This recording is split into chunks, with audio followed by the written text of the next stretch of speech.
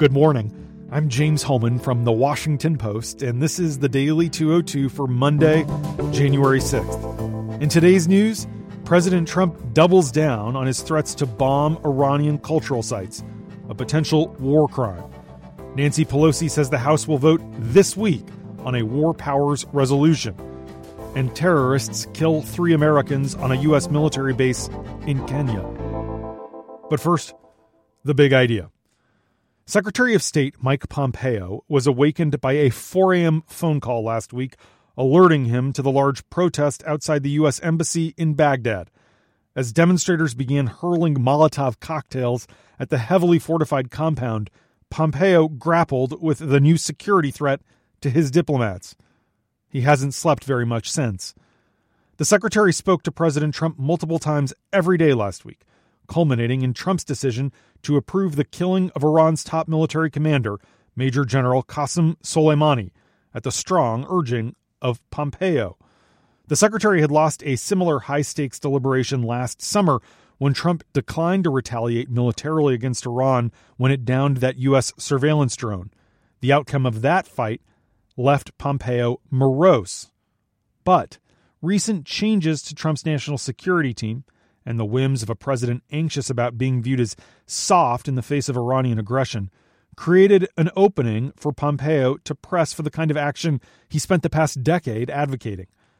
The green lighting of the airstrike near the Baghdad airport represents an unquestioned bureaucratic victory for Pompeo. But it also carries multiple serious risks. Another protracted regional war in the Middle East, retaliatory assassinations of U.S. personnel stationed around the world, an interruption in the battle against the Islamic State, the closure of diplomatic pathways to containing Iran's nuclear program, and a major backlash in Iraq, whose parliament voted Sunday to expel all U.S. troops from the country, although that doesn't mean it will necessarily happen right away. Trump's decision to target Soleimani came as a surprise and a shock to some officials briefed on his decision, given the Pentagon's longstanding concerns about escalation and the president's purported aversion to using military force. But senior U.S. officials say that one significant factor that's been discounted in the coverage over the past few days is the friendship between Pompeo and the new Secretary of Defense, Mark Esper. They both graduated together as friends in the same class at West Point, and the two coordinated closely before they briefed Trump at Mar-a-Lago last week. One senior administration official told my colleagues that killing Soleimani never would have happened under former Secretary of Defense Jim Mattis. This person said, quote, "Mattis was opposed to all of this. It's not a hit on Mattis, it's just his predisposition." Mattis declined to comment when we asked if he agreed. In the days since the strike, Pompeo has become the public voice of the administration on this matter. He appeared Sunday on all the public affairs shows, all 5 of them. It's called the Full Ginsburg. But critics inside and outside the administration have questioned Pompeo's justifications for the strike based on his claims that dozens, if not hundreds, of American lives were at risk. Lawmakers left classified briefings with U.S. intelligence officials on Friday, saying they heard nothing to suggest that the threat posed by the proxy forces guided by Soleimani had changed substantially in recent months. When repeatedly pressed on the Sunday shows about the imminent nature of the threats, whether it was days or weeks away, or whether they had been foiled by the U.S. airstrike, Pompeo brushed aside the questions. Some defense officials say Pompeo's claims of an imminent and direct threat were overstated, and they'd prefer that he make the case based on the killing of an American contractor and previous Iranian provocations, of which there have been many. Critics have also questioned how an imminent attack would have been foiled by killing Soleimani, who would not have carried out the strike himself. Back on the home front, a critical moment for Pompeo is nearing as he faces growing questions about a potential run for an open Senate seat in Kansas, though some GOP insiders say that decision seems to have been stalled, especially by what's happening in Iran. Pompeo is kept in close touch with Ward Baker, a political consultant who would probably lead his campaign, and he's also talking to others in McConnell's orbit about a bid. But people familiar with those conversations say Pompeo hasn't committed one way or another. Some, close to Pompeo, say he has mixed feelings about becoming a relatively junior senator from Kansas after leading the State Department and the CIA.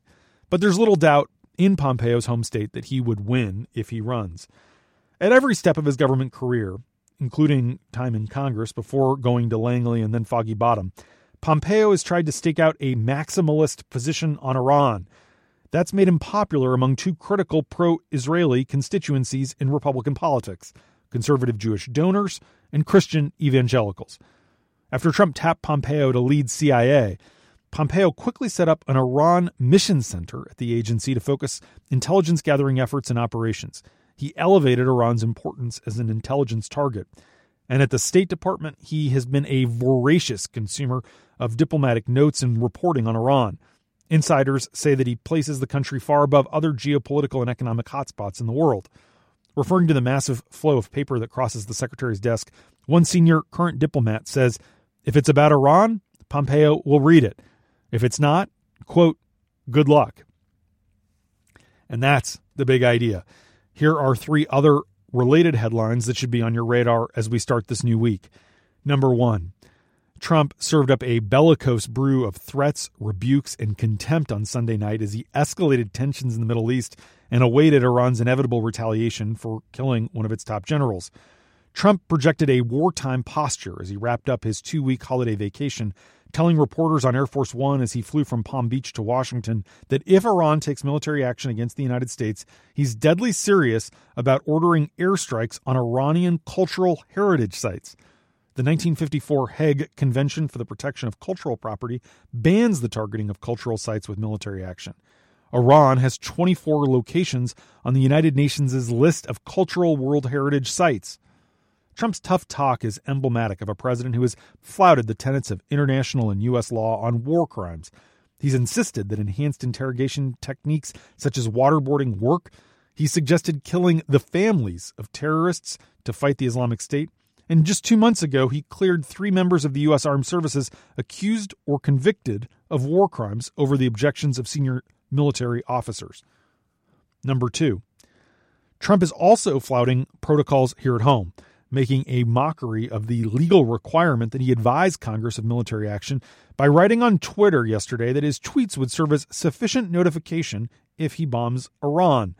In response, Speaker Nancy Pelosi announced overnight that the House will vote on a war powers resolution this week in a bid to tie Trump's hands when it comes to Tehran. The Speaker told fellow House Democrats in a letter that the strike on Soleimani was, quote, provocative and disproportionate, and that it has endangered the lives of members of the military, diplomats, and civilians who are overseas. In her letter, Pelosi said the resolution that the House will take up would mandate that if no further congressional action is taken, the administration's military hostilities with regard to Iran must cease within 30 days. Pelosi says the House resolution will be similar to one that Senator Tim Kaine, the Democrat from Virginia, has introduced in the Senate. I'm told that freshman Congresswoman Elisa Slotkin from Michigan, formerly a CIA and Pentagon analyst who specializes in Shiite militias, will spearhead this resolution. The measure is very likely to pass out of the House on a party line vote, but we don't expect it to get far in the GOP-controlled Senate. Number 3, Al-Shabaab militants launched a pre-dawn attack on Sunday on an airstrip used by the U.S. and Kenyan militaries on Kenya's coast near the border with Somalia, killing 1 U.S. service member and 2 American private contractors. 2 other American contractors were wounded and have been evacuated in stable condition, according to the Pentagon. The attack marked a rare, successful incursion by al-Shabaab into a foreign military compound, let alone one outside its usual operating grounds in Somalia, and one that's used by U.S. Special Forces and other defense personnel. Residents and tourists in the Lamu region reported seeing a plume of smoke and hearing gunfire at 3:30 a.m., that continued until mid-morning. It was unclear exactly how the attack unfolded, but pictures of the aftermath indicate that al-Shabaab was able to detonate explosives where U.S. military equipment, including helicopters and other aircraft, were stationed. The U.S. military statement said that there was damage to 6 contractor-operated civilian aircraft. U.S. forces trained Kenyan soldiers at a base attached to the airstrip known as Camp Simba, and they used the airstrip to launch aerial missions against al-Shabaab in Somalia. The Kenyan defense minister says the bodies of 5 attackers were found after the firefight ended. Al-Shabaab, which is affiliated with al-Qaeda, has mounted a string of increasingly bold attacks, alarming attacks in Kenya recently, including multiple ambushes on passenger buses traveling in the region close to the Somali border. Just last weekend, in fact, the group bombed a busy intersection in the Somali capital of Mogadishu, killing at least 80 people. The U.S. military has led a largely aerial campaign against al-Shabaab for much of the past decade.